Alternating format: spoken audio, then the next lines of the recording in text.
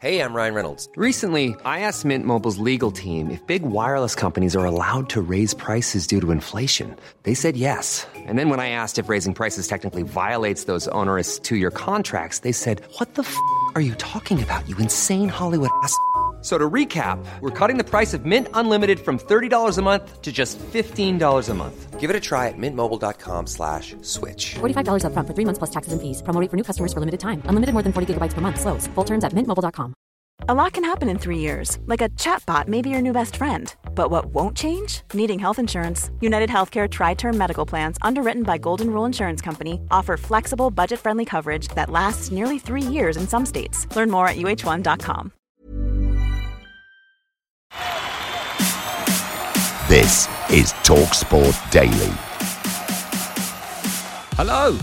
Happy Christmas Day, everyone. Yeah, I've had to come in, especially on Christmas Day, drive in, the roads are empty, just to record this link on this podcast so you can hear 25 years on, Ireland at USA 94. The word colon, it doesn't say the word colon. There's actually, is that a semicolon? I can never remember. The full stop above another full stop. 25 years on, 2 full stops on top of each other.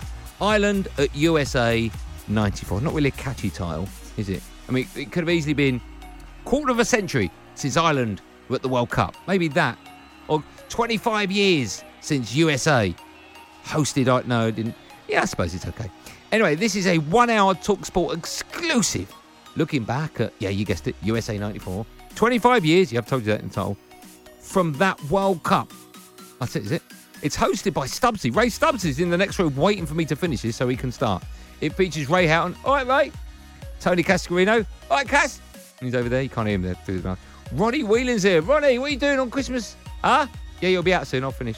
Mark Lawrenson's here. What's that, actually? Anyway, along with TalkSport presenters Danny Kelly. Where's Danny? Oh, there he is, over there. All right, Dan. No, he's in the kitchen. Can't see me. Paul Hawksby's here. Hi, Paul. And Andy Jacob. Oh, no, his nurse is here. Where's Andy?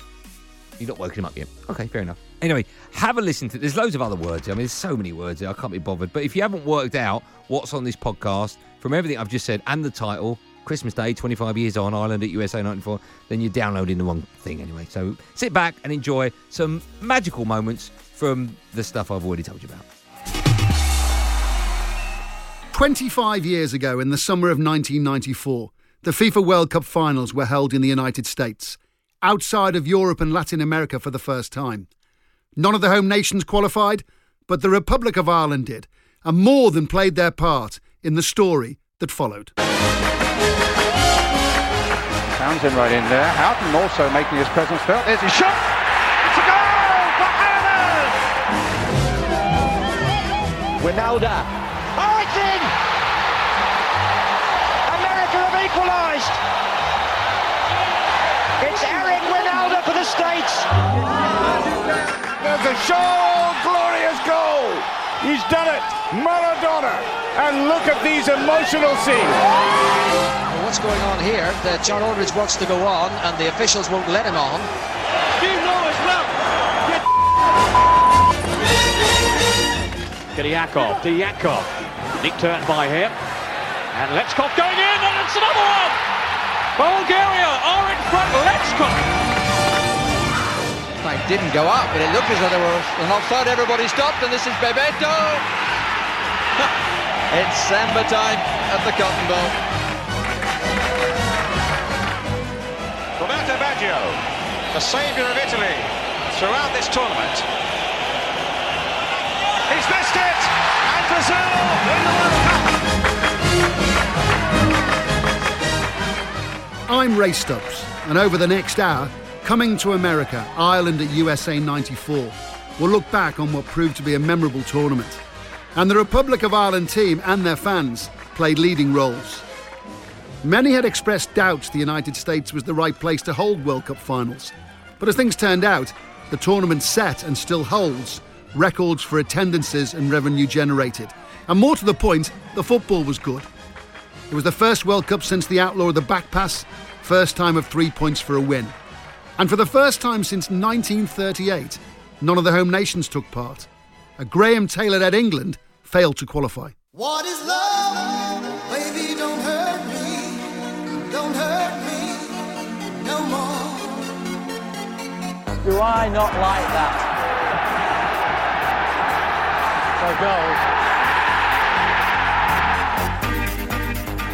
And Batshuayi, number 9, picks the ball up straight away, and San Marino launched the first attack. Oh, and a mistake by Stuart Pearce, and San Marino had scored. I don't believe this. Here's TalkSport presenter Paul Hawksbee. It was a terrible shock. I mean, that San Marino game was ridiculous anyway. You know, I missed the first goal. That thing, I'll sit down and watch the game. We were hoping against hope because we didn't expect results would go away and allow us to go through. But to be 1-0 down after a few moments was a ludicrous way to start. It was a real shock to the system. I'd been to the World Cup draw in New York, in Madison Square Garden in 1991, where all the groups had been put together. And I didn't think for one moment, considering, you know, it wasn't that long after Italia 90 and how well we'd done, that we wouldn't be there. So it was a terrible shock to the system. Here's TalkSport presenter Danny Kelly. I remember in this country there was absolute dread that we hadn't qualified for the World Cup. I'm old enough to remember them not qualifying in the early 70s as well. But this was doubled, I think, by the fact that it was going to be in America. And the build-up to the tournament was dominated by, what's it going to be like? Will the crowd be cheering the throw-ins and all the rest of it? As it turned out, it was a very different World Cup. And I have to say this very quietly, no one, once you were there, and I went to that World Cup and watched a lot of it as well on television, nobody missed England, and there was a good reason for that. They weren't very remarkable. But there were 2 English managers at World Cup 94. Crystal Palace boss Roy Hodgson was in charge of the Swiss side. 1966 World Cup winner Jack Charlton was at the helm of the Republic of Ireland team, although qualifying for the tournament had been far from straightforward. Well, who knows? Listen, maybe we've had the good days, maybe the bad days that have come now. That's what you want me to say. And that's not a bad ball. Whipped away, and it comes to Julio Salinas. This could be 3. Ireland's worst nightmares are coming true. Spain have taken a 3-0 lead, and there are still 20 minutes of the first half remaining. We've had a bad day. We all want to go home and forget it. We want to come back and prepare for the next match, and we'll see what happens in that one. Ahead of final group games, it was all right up in the air. Spain and Denmark were in with the chance. And it was Northern Ireland, who were out of contention, versus the Republic of Ireland in Belfast. The troubles were at their height. There'd been speculation the game would have to be switched to a neutral country because of security concerns. Mark Lawrenson won 39 caps for the Republic of Ireland. He was on broadcast duty in Belfast that night. We jumped in a cab to go to Windsor Park, and we could only get so far because of like the ring of steel and all that kind of stuff all around it. And I think we only had 60 people from the Republic anyway that were allowed. There's no supporters at all. So, because they were worried about the trouble. Anyway, Rob Hawthorne said to me, look, he said, we're going to have to find a telephone box. I went, why? He says, well, we need to do this piece and I don't think we're going to get in the ground in time. And Rob was like very much kind of, we've got to do it. I said, okay. Anyway, so we found a telephone box. We jump in the telephone box and he's on the phone and I'm kind of stood outside. So he's doing his bit and he was handing the phone to me. All of a sudden, this army truck pulled up, literally, and the British soldiers just jumped out. And like, what on earth are you doing? And one of them looked at me and went, Laura, what are you doing? I went, we're just doing a thing into the programme. He went, why? So that's what we do. He said, no, but why here? We went, well, we couldn't make the ground. He went, I suggest you hang up pretty quick. So we did. A regular in the Republic of Ireland squad was Liverpool midfielder Ronnie Whelan. There was 2 lads sitting on the bus for us, on the coach going to the game. And as we got close to the stadium, they stood up and started looking out of the windows, these 2 fellas, and had guns. I didn't know these people were on the bus, but it was supposedly for our protection if anything was going to happen. These lads were there for it. Now that gives you a little bit of a jolt and say, my God, what's going on here? I never thought it'd be that way, but on this one it was. It was a game that we needed to win or to draw to get there, but all the trouble that surrounded it was pretty new to me because I'd played up in the north before, but this was a pretty hostile one, this one. 0-0 at half-time in Belfast. Ireland were out of the tournament. Their chances receded again when Northern Ireland scored. Jack Charlton turned to his bench and pointed to Tony Cascarino. Jack told me to get warmed up. So I get warmed up and then he's going to put me on and I take off my tracksuit top and underneath I've got a T-shirt. I've left my shirt in the dressing room. So I then say to David Kelly, and Jack sort of got half an idea what's happening, but the game's going on behind him. And he said, what are you doing? I said, my shirt. And I tried to get David Kelly's shirt. And as I've gone there, he's gone, "You stupid big idiot, you've put his shirt on, a different number, you'll get us chucked out of the tournament." So he's going crazy at me. And our physio, Mick Byrne, and the kit guy, Charlie O'Leary, I've managed to get Charlie to run to the dressing room and get my shirt because I've left it in the dressing room. And Jack's face is blue with thunder, having a go at me. But behind me, I could see, obviously, the celebrations because Jack's got his back to the game, but actually looking at me, and Alan McLaughlin scored. America seems an awful long way away at this point in the night. 13 minutes of normal time. Yes, that's plenty time for us to get back in it. And Irwin with the free kick. Floats across it, always foul. McLaughlin, the shot, no! Oh, McLaughlin has fouled it! No! So he's still raging with anger with me, but we've scored and got it back to 1-1. I was right next to him when it was going on, and Jack was more worried about him. You silly big sod, he's saying, "You'll get us chucked out the tournament." He's not even looking at what's going on behind him. He's just berating him for being such an idiot, for the one leaving his shirt in the changing room, and he's screaming at David Kelly, "Give him his shirt." David was looking at him going, "I don't know if I should give him or not." And Jack's gone screaming at the pair of them. Well, we're getting beat 1-0 and trying to qualify for the World Cup. I mean, it was such an important time. Ray Houghton and Tony Cascarino reflecting on the search for the shirt. It finished 1-1 in Belfast. Spain beat Denmark in Seville. Spain and the Republic of Ireland would go into America. Bright light city, gonna set my soul on fire. Football's traditionalists were somewhat concerned when the draw for the finals was taken to Caesars Palace in Las Vegas. But there was a challenge to sell the tournament to the American people. Vegas provided the glitz. That was the goal. TalkSport presenter Paul Hawksby was there. It was a real proper jolly for FIFA. You could tell why they wanted to do it in Vegas in December. And they had a lot of stars turn out. I remember Faye Dunaway was there, Barry Manilow. They had loads of bands playing. They made it very glitzy. And Robin Williams did one of the draws and was fantastic and started mildly taking the mickey out of a very youthful-looking Sepp Blatter. Ladies and gentlemen, we are at the end of the draw, but it's very important. We are happy to have you. Robin, that's wonderful. Or shall I say, Mrs. Doubtfire? Oh, thank you, Mr. Blatter. Funny, I met you just in the men's room a minute. Here we go. Kept calling him Sepp Blatter, was pulling on surgical rubber gloves to do the draw, was trying to start the draw early. It was like some sort of Chuckle Brothers routine. Sepp sort of joined in at first, but then he started to lose control, and you could tell he didn't particularly like it. But it was great entertainment in the room. Mr. Blatter, so nice to meet you after feeling you for so many years. Nice to have you. Thank you very much.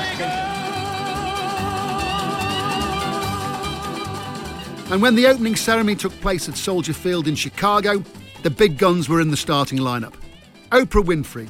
Diana Ross put her hand up to take a penalty. President Clinton gave an address. My fellow Americans, citizens of the world, the United States is honored to play host to this magnificent celebration.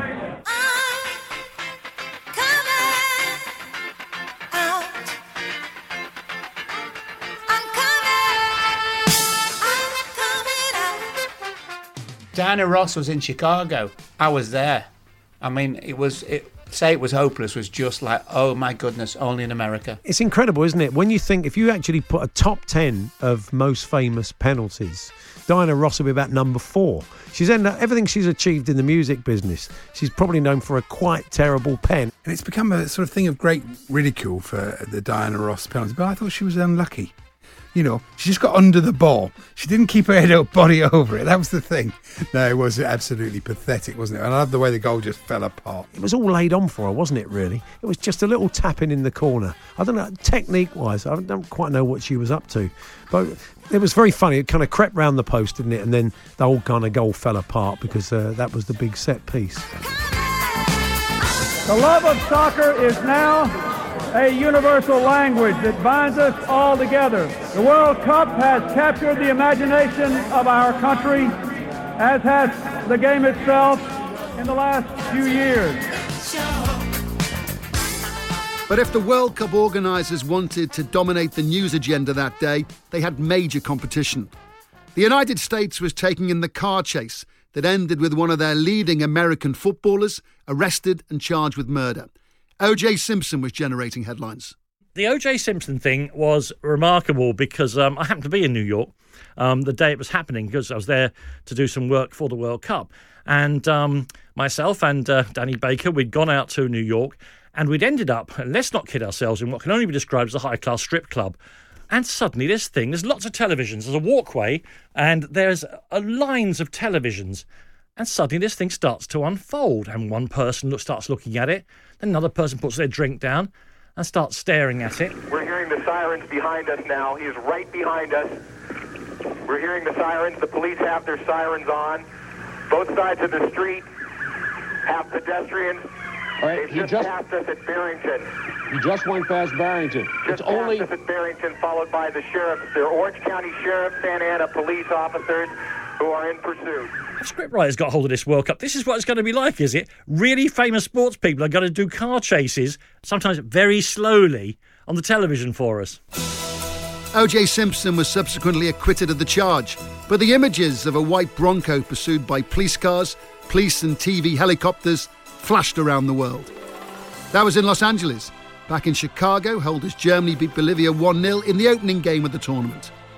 But in some ways, the tournament kicked off the next day. And next up, the background and the story of one of the greatest ever days in the history of the Republic of Ireland's football team.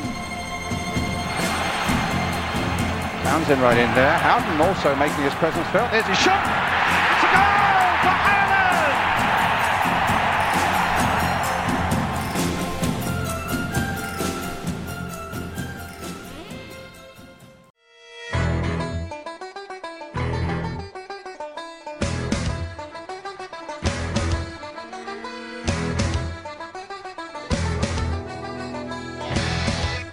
You are listening to Coming to America, Ireland at USA 94.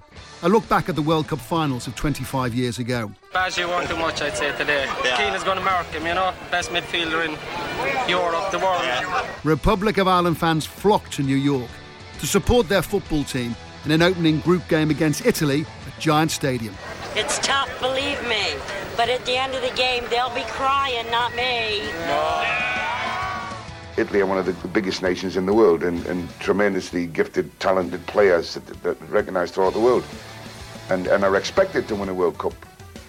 Ireland are not expected to win a World Cup. Who knows till on the day?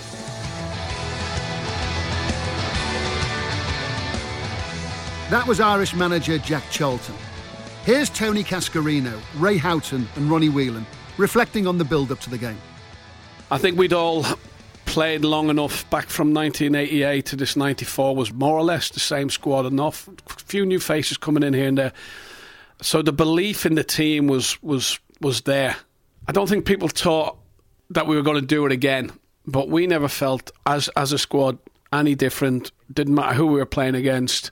We always felt we had a great chance of beating them. We were worried about going to play in New York because you just hear of the Italian connection. It's going to be full of Italians. When we were on our way to the ground, I was amazed to see the number of Irish supporters going to the game, because we'd all led to believe that it was going to be 75% Italians, 25% Irish. It was the other way around. We were on the bus coming to the game and we were all talking about the huge contingent of his Irish fans at the game, and then I was sort of sticking up for the Italians. We have an Italian background, blah blah. So there's a lot of Italians in New York and it'll be a 50-50 split. And Ray said there 75% Irish. I would add it was nearly 90% Irish and even less than 10% Italian. And I'm talking to Andy Townsend on the pitch before the game, and Jack comes up and taps me on the shoulder. And I look round and he's gone, "Do you realise you're the only Italian in this stadium?" We'll prepare and we'll go and we'll do our best. We'll put them under pressure. Put it in the corner. Put them under pressure. That's all he said every game we played. So it was never the way we played was never going to change. But we knew how we had to play. If you put it in behind the fullbacks, Jack always had this thing that all international fullbacks and centre backs think they can all play football and they all want to try and play out. Put the ball in behind them and then let them try play out, but we put them under pressure up there and we either win it back up there or we get a throw in or a corner kick. But when the teams walked out for the match, there was a problem. As we came out, the whistle goes, and it means for both teams to come out the respective areas. And it wasn't like a normal tunnel you went down. It was a big opening as you walked out. And as we came out, we looked to our left-hand side, and the Italians had the same colour shirts on as us. So we're looking at them, they're looking at us, and we're thinking, who's right and who's wrong here?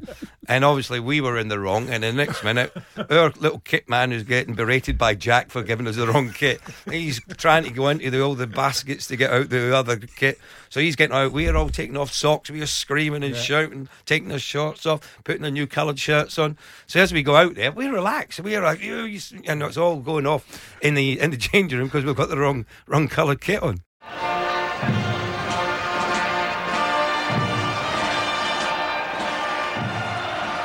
It was a talented Italian side for sure, but the Republic of Ireland team were undaunted.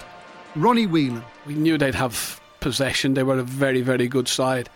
And we knew if we just keep in the game. We did it a lot against top teams. We stayed in the game. We defended well. We were really, really hard to beat back then. And we always knew that if something might happen, we get a chance, a corner kick, a free kick. We had a chance, and then Ray comes up with yet another famous goal, Ray Houghton from 20, 25 yards, and loops in over the goalkeeper, and it just sets the whole ball rolling again for us. Townsend right in there. Houghton also making his presence felt. There's his shot. It's a goal for Ireland. There's no bigger stage in the World Cup, and when you score at the World Cup and you score a winning goal as well against a team that you don't normally beat, who 4 years earlier knocked you out at the quarterfinals of the World Cup, that was absolutely amazing. And I just remember, it's not so much me scoring the goal. What I remember was Terry Phelan and Roy Keane's face. I've got a picture in my house. Now, I don't have many of my footballing career, but that's one of them what I've got with Terry Phelan and Roy Keane. And the joy in their faces, more so than my own, was absolutely amazing. It just meant so much to everyone concerned. And Houghton with the shot, and it's It was just a massive moment in football, and Ireland played really, really well. It wasn't kind of, 4-5-1. They had a real go at the Italians, which Jack, to be fair to him, that was the way he was. He went, he didn't respect anybody in that regard. Bring me back, and I'll do the job for you, Jack.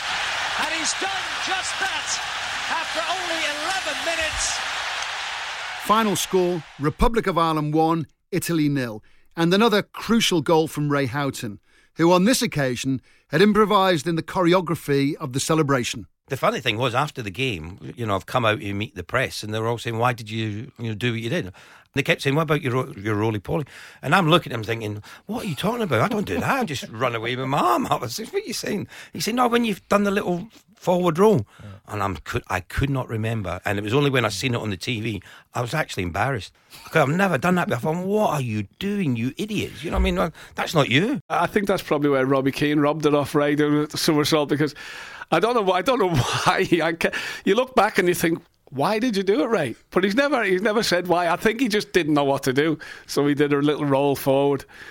But he came up with another magnificent goal again in a major tournament again. He'd done it against England, hadn't he, in '88? He knew how to do it. I was on the bench, obviously. I was injured, so I was quite close to Jack. And Jack was going crazy at Ray during the game before he scored. He's going, look at that little so-and-so, where's he running? And we're all looking, thinking, what? But Jack would get a bit of an idea in his head sometimes that none of us were seeing, except Jack would see something, and he says, berating Ray during the game. And he's going, Morris, have a look at Ray. So he's going for Ray. And of course, then he scores. And, sometimes you look at Jack and say, well, come on, Jack, let go. The goalkeeper hadn't a clue where the ball was going, but neither did Ray. He came in from the right-hand side onto his left foot, went for a shot, got a half a chip, and the goalkeeper had come off his line and it just drifted over his head into an empty net.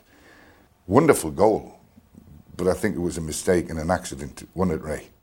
The Italian side included the likes of Baresi, Maldini, Baggio, Albertini, Donadoni, but many feel the giant in Giant Stadium that day was Irish defender Paul McGrath. He had an injury to his shoulder. Had a virus, It was a virus in his shoulder, and really, and truthfully, should not have played. I mean, he was nowhere near right. But Paul, being the person and the individual that he is, decided that he could come through it. And I've got to say, on the day, he gave one of the best displays you've ever seen from a centre-half. Even Baresi, the great Baresi, turned round and said, I cannot believe that someone could play that well with what he's got. He says it's a mystery. It's an absolute mystery. That's how good he was on the day. Man of the match he was. Yeah.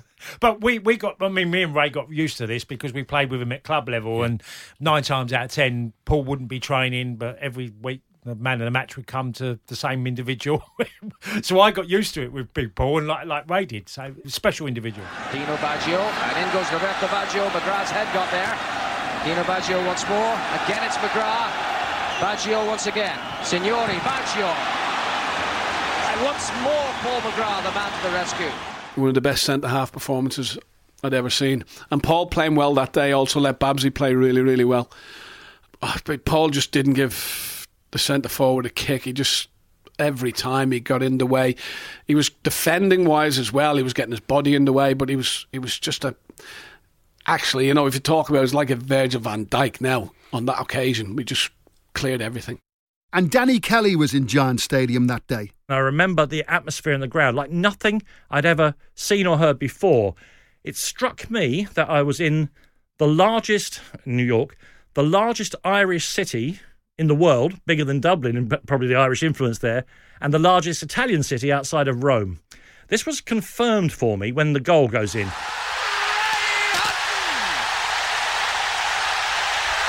The stadium literally erupts. Irish people going absolutely mad.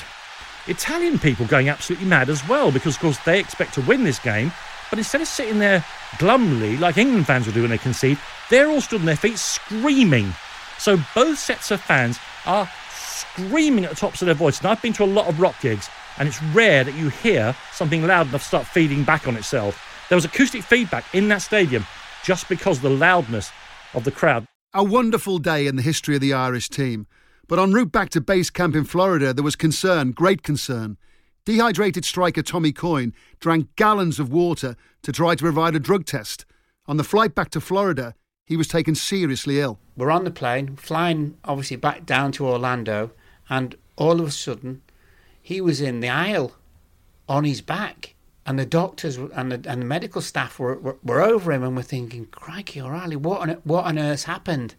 The long and the short of it was he drunk that much water that actually it had the same sensation as though you were drunk. He poisoned his body because he could drink. He drank too much water. I didn't. I went, yeah, of course. But apparently it's true. It's absolutely true.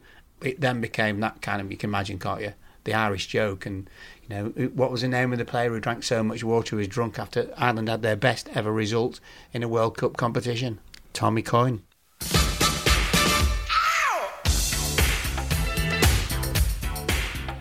Thankfully, Tommy Coyne fully recovered and was in the Irish lineup for their next game against Mexico in the Citrus Bowl in Orlando. But bowl, more like a crucible, a cauldron, and temperatures went sky high when a FIFA official wearing a yellow baseball cap took centre stage. John Aldridge blew a gasket. You know as well. You are listening to Coming to America, Ireland at USA 94.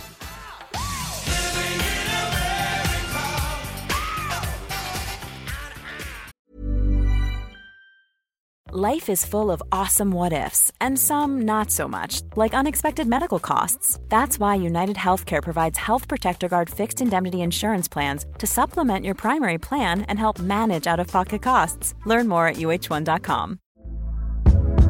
Hey there, it's Michelle Norris. I'm host of a podcast called Your Mama's Kitchen. When I travel, I'm usually looking for a way to find a taste of home when I'm not at home. And one of the things I love to do when I am at home is entertain. And Airbnb allows me to do that. When I was in California recently, I rented a house that had a great kitchen. And when we were sitting around the table, we're all thinking, we're in someone else's house. Someone could be in all of our homes as well.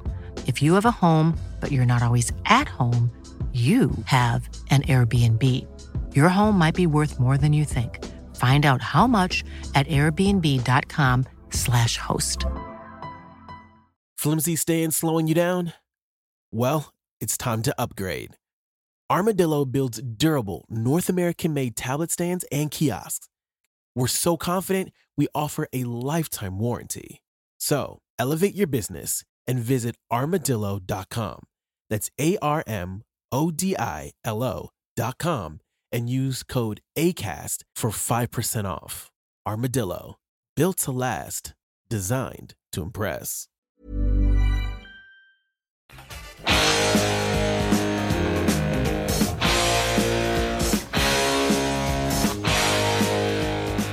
This is Ray Stubbs. You're listening to Coming to America, Ireland at USA 94, a look back at the World Cup finals of 25 years ago.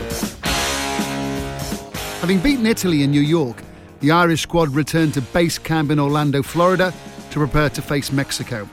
But unlike today, when World Cup teams are locked away, surrounded by security, the Irish team hotel was open house to fans and broadcasters alike. It was all relaxed, very relaxed. The first thing we always did as players, we tried to find out how we could sneak out. Ronnie Whelan.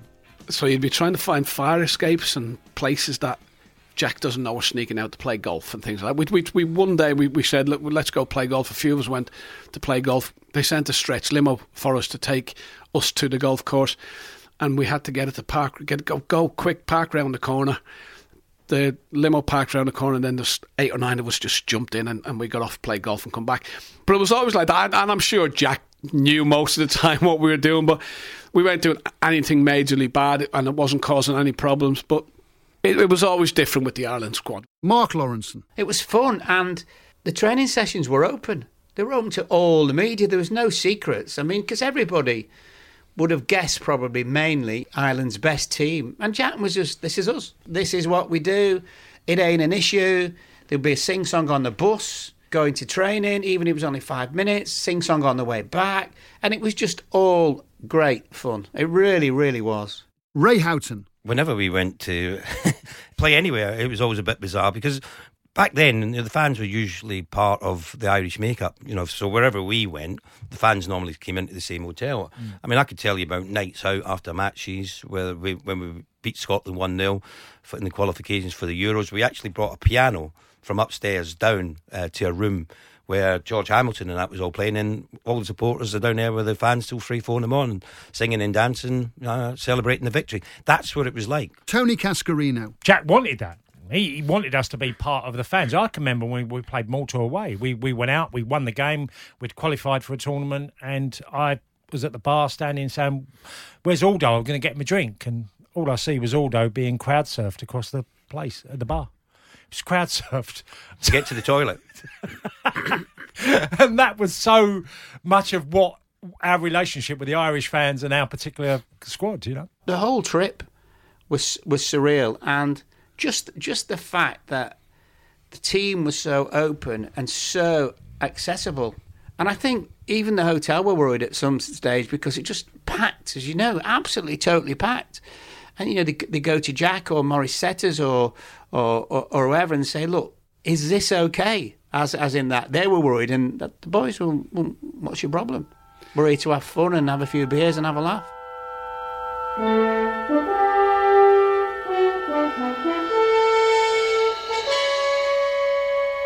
But talk about security.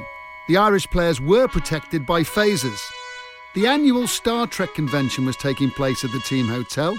Lieutenant Whelan and First Officer Aldridge, both wearing Spock ears, was a photo opportunity this reporter didn't want to miss out on.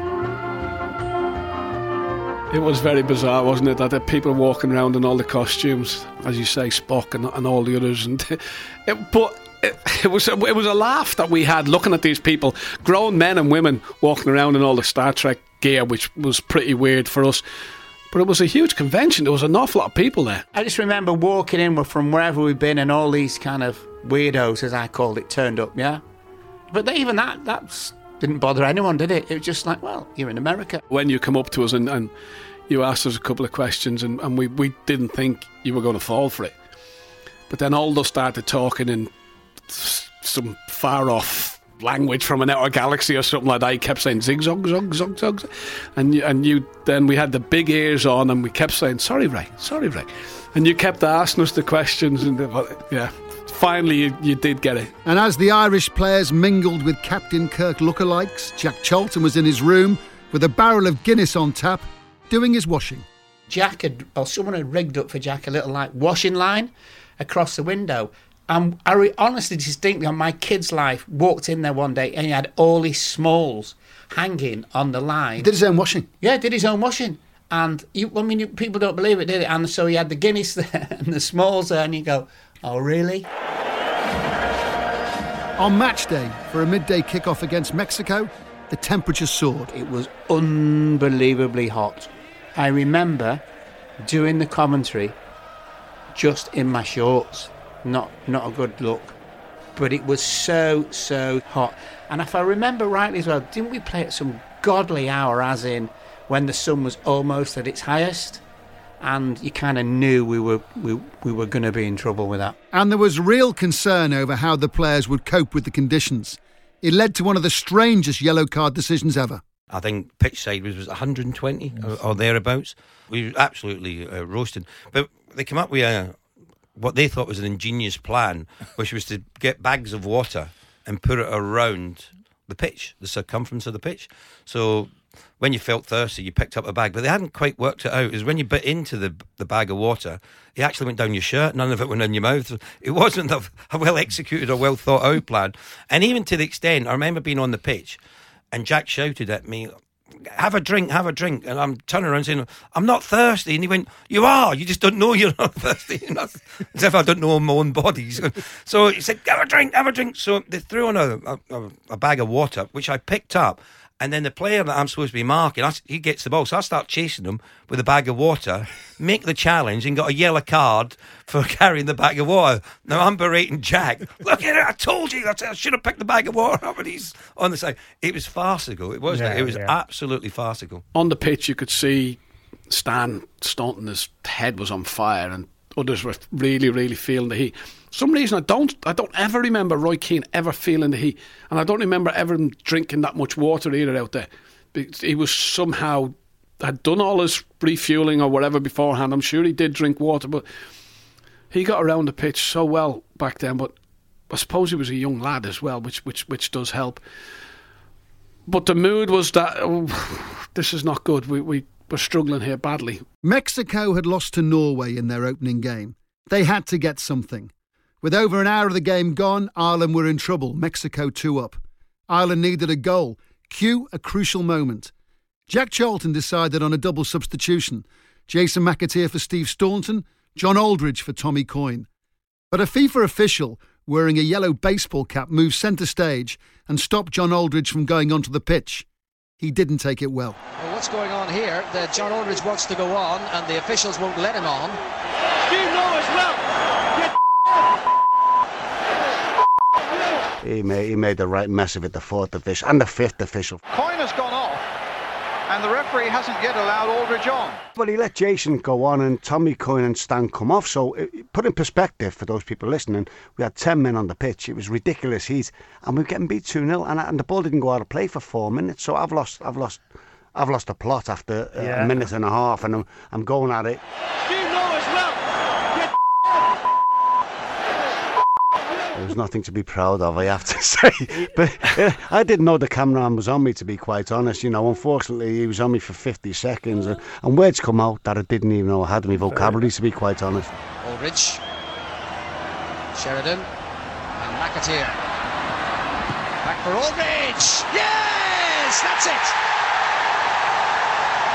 Great goal, John Aldridge. Well, Aldo said if he had been on that 4 minutes earlier, who knows, we might have even got a draw in the game or went on to win it. Great story. I mean, John tells this story. He was after the game, he rung up his dad back in England, and he's having a chat, and he says, "Can I speak to my mum?" And he said no, and he went, "What do you mean?" He went, "She doesn't want to speak to you." And he says, "Why?" He said, "Well, she heard your language, and she's a very religious woman, and after what you said, she just doesn't want to speak to you." So there he is at the World Cup in America, ringing back his mum and dad, and his mum won't speak to him because of the language that came out of his mouth for 50 seconds. Although Ireland lost 2-1, that John Aldridge goal proved to be crucial. The incident with the fifth official cost Jack Charlton a touchline ban and a fine. John Aldridge was fined. But the Irish fans sorted all that out. I can't remember. Alder was fined, say, $4,000 and Jack was fined $10,000. But they did a whip round in Ireland, didn't they? And it made about $90,000 when they did a whip round in Ireland. And so that paid off their fine. And then there was a few bob left for charity, I think. On the same day Ireland lost to Mexico, Italy beat Norway. So going into final group games, all 4 countries had won one, lost one. It was back to New York to face Norway, and the pre-game Irish mantra was quite clear. Don't lose, wasn't it? I think more than anything, you know, it was. They knew it was going to be a tight match, as did we. So there was a huge emphasis on both teams going into it. We knew if we didn't lose, we'd be okay and probably got through. So it was a tight affair. It was a dour game. It wasn't a great game to watch, you know, because it was a lot of long balls either side. There was very few chances in the game that I can remember. What amazed me about the game is that they actually showed no ambition to try and win the game. And they had to win the game. The Irish hope, they're hugging up one another, and from Jack Charlton's reaction there, he believes they've done it. With Jack Charlton up in the gods serving his touchline ban, it was 0-0 at Giant Stadium. Italy and Mexico drew 1-1 in Washington. The group finished with all 4 countries on 4 points, all with a 0 goal difference. The maths were complex, but Mexico won the group, the Republic of Ireland second, Italy third, but they went through as one of the best third-place finishers. The important point, Ireland were through into the knockout stage of the World Cup for the second tournament on the run. It always was a great dressing room, but to qualify again for the next stage of the World Cup, it was what we wanted. It was what we were there for. We didn't feel it was any major miracle that we'd done it, because we were together and we knew we could do these things.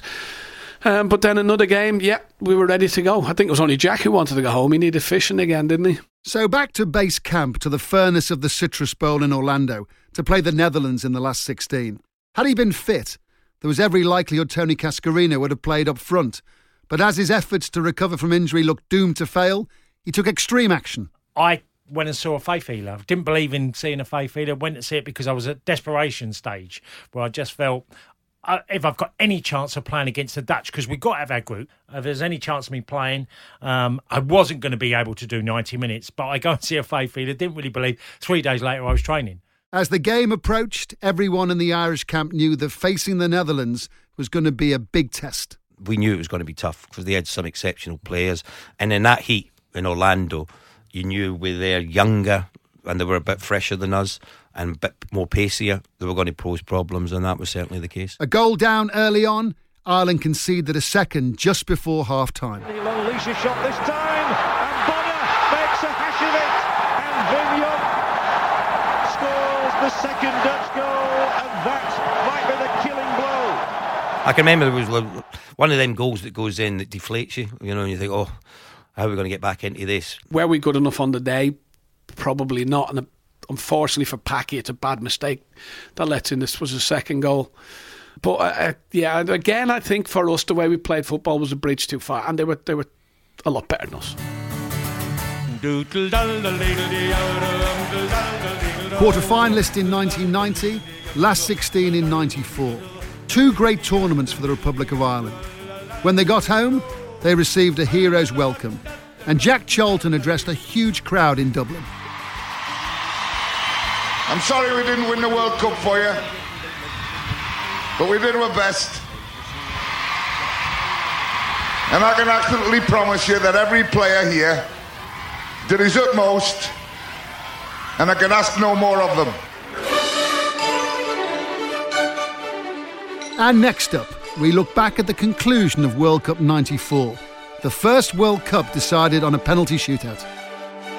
Roberto Baggio, the saviour of Italy throughout this tournament.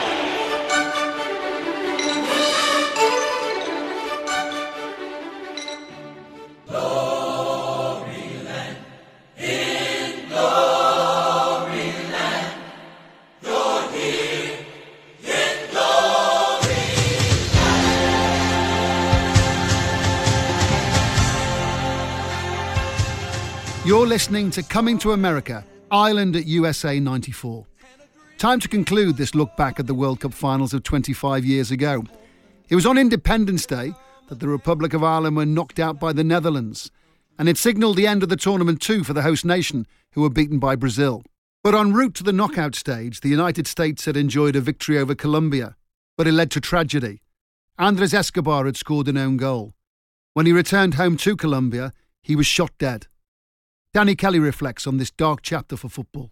The important thing to remember about the Andres Escobar thing is that we look at 94 as football reaching to all corners of the world. It is the most televised, it is the most successful, it is the most financially successful. It takes football to places that it didn't even know it wanted to go. The downside of that, no, the reverse of that, it's not a downside, the reverse of that is that we forget that these teams and these footballers mean something differently back at home. They're on a global stage, but what the teams mean back in their own countries is very different to what they were presented there. And so you have this Colombian team, Valderrama's hair and all the rest of it, and it's a fantastic football team, but there's something else going on at home that we didn't know about then. Now we've all seen Narcos and read the books and all the rest of it. Nobody knew that this stuff was going on in Colombia. And so when Andres Escobar scores that own goal, it is a football drama on the global stage. But its meaning is completely different back in Colombia. We had the death threats against the coach. There was all these words that there was a lot of gambling money on the way they performed, and the cartels had got heavily involved in the Colombia side. And then, of course, just over a week later, Andres Escobar, who'd scored the own goal that effectively knocked them out of the group stage, was murdered. It was a shocking time. That was a terrible, terrible story. A changing political landscape had brought first to World Cup 94. Russia were finalists following the breakup of the Soviet Union, and World Cup holders West Germany were now Germany following the country's reunification in the autumn of 1990. From a few firsts to a last World Cup for Argentina's Diego Maradona, but not before he scored a terrific goal against Greece.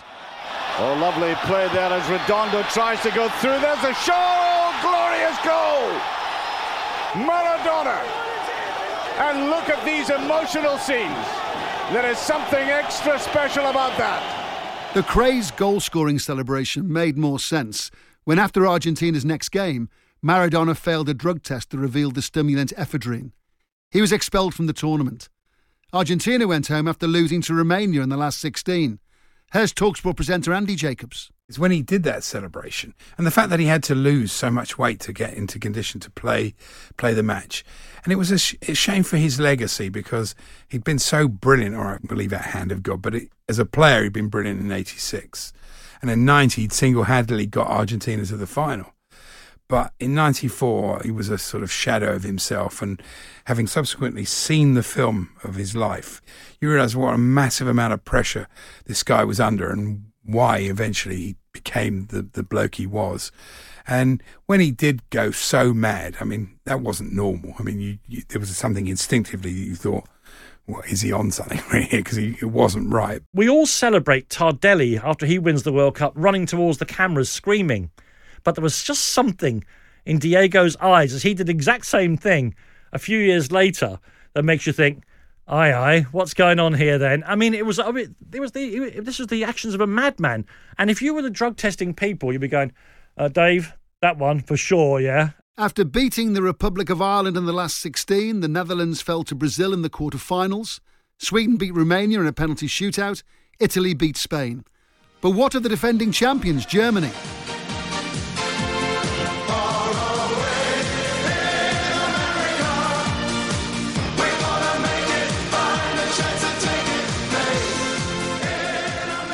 The holders had arrived with the PR campaign that included their World Cup song being recorded alongside the Village People, no less. For sure, Far Away in America deserves a place in the Hall of Fame of World Cup songs. But on the pitch in America, didn't work out for Germany. They lost to Bulgaria in the last 8. Diakov. Nicked out by him. And Lechkov going in, and it's another one! Bulgaria are in front, Lechkov! It was a shock to some. It wasn't to Danny Kelly. Bulgaria had a magnificent team. And not only did they have a magnificent team of footballers, they had a magnificent team of characters. Every one of them has gone on to be a sort of cult hero in this country and in their own country and beyond it. Mihailov, the goalkeeper, with his wig stuck to the top of his head, and then the glue slips, so doesn't it, in the corner, he moves his wig back on. goes on to marry the most beautiful woman in Bulgaria and become the Minister of Sport. He still is a very, very big wig. Trifonov at the back, the one who looked like a werewolf. And up front, Stoichkov was as good as any footballer around that time in that position, with the possible exception of Romario. It looks like an upset on paper, but that Bulgarian team, to my mind, was one of those that comes along like a Croatia team. You know the sorts of teams I'm talking about, where we sit there, as we always do, going, and it'll be Brazil, and it'll be Germany, and it'll be Italy, and you forget there's always one team that's got a brilliant group of players up their sleeve, and in that occasion, it was Bulgaria. This ain't no disco. It ain't no country club either. This is LA. All I wanna do is have a little fun. In the semi-finals, Bulgaria were beaten by Italy, who had recovered from that shock group stage defeat to Ireland. Brazil beat Sweden, and after a goalless draw in the Rose Bowl in Pasadena, played in front of over 94,000 people in a temperature of 27 degrees Celsius, for the first time, the World Cup final was decided by a penalty shootout.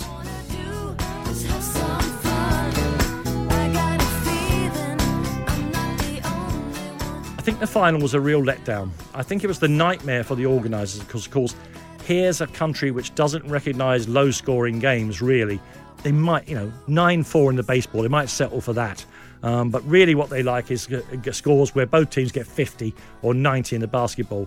And suddenly in the showpiece event, you've got two teams who have played very, very well, and all of that. They get into one of those games of football that all of us who follow the game recognise entirely. They're cancelling each other out. And the great players on both sides, your Baggios and your Romarios and your Bebetos, can't get the ball in any kind of advanced position.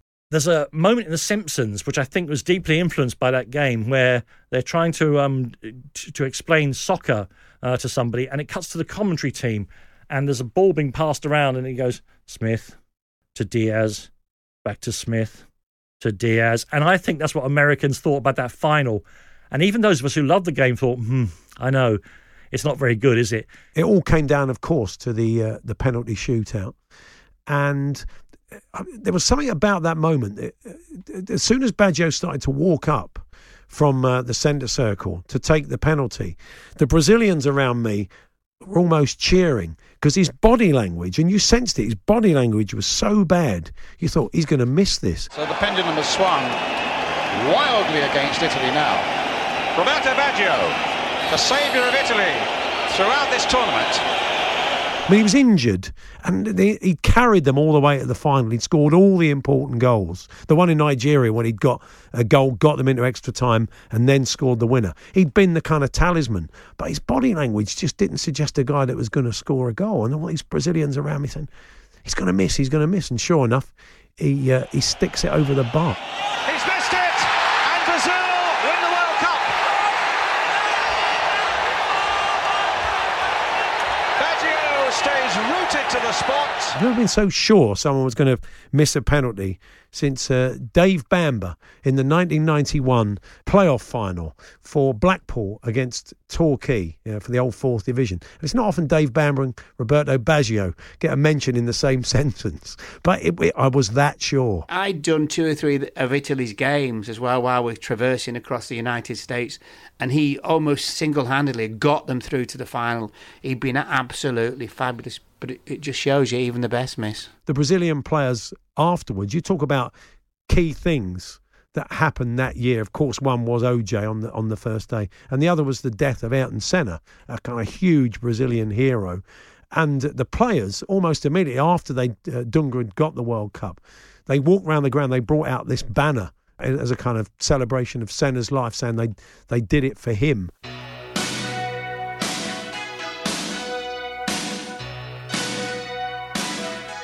So what was the legacy of World Cup 94? Well, it was the first time the tournament finals were held outside of Europe and Latin America. For sure, it was the catalyst for expansion. It has since gone to Africa, Asia. It goes to the Middle East in 3 years' time. It returns to the United States, who alongside Canada and Mexico will host in 2026. The kind of legacy of 94 from their point of view is the MLS. The only way they were able to get the last World Cup was to make sure they had a permanent league in place. I suppose that's the great success story from that World Cup, really. I mean, yeah, football did grow in the States, certainly, but the fact that there is still an established league and it's still there and, you know, thriving to an extent. We've seen a lot of our big players like still Wayne Rooney and David Beckham and others kind of do very well out there, and they're still building new franchises. So that's probably one of the great successes from the USA's point of view from that 94 World Cup.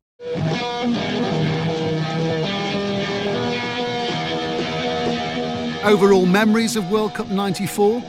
The Republic of Ireland beat a team that reached the final. Their fans lit up the tournament.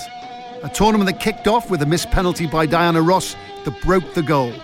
It finished with a missed penalty from Roberto Baggio that broke Italian hearts.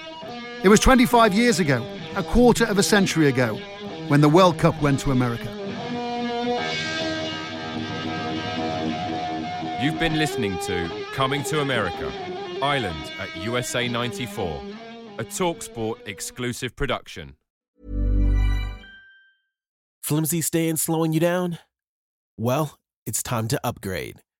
Armadillo builds durable, North American-made tablet stands and kiosks.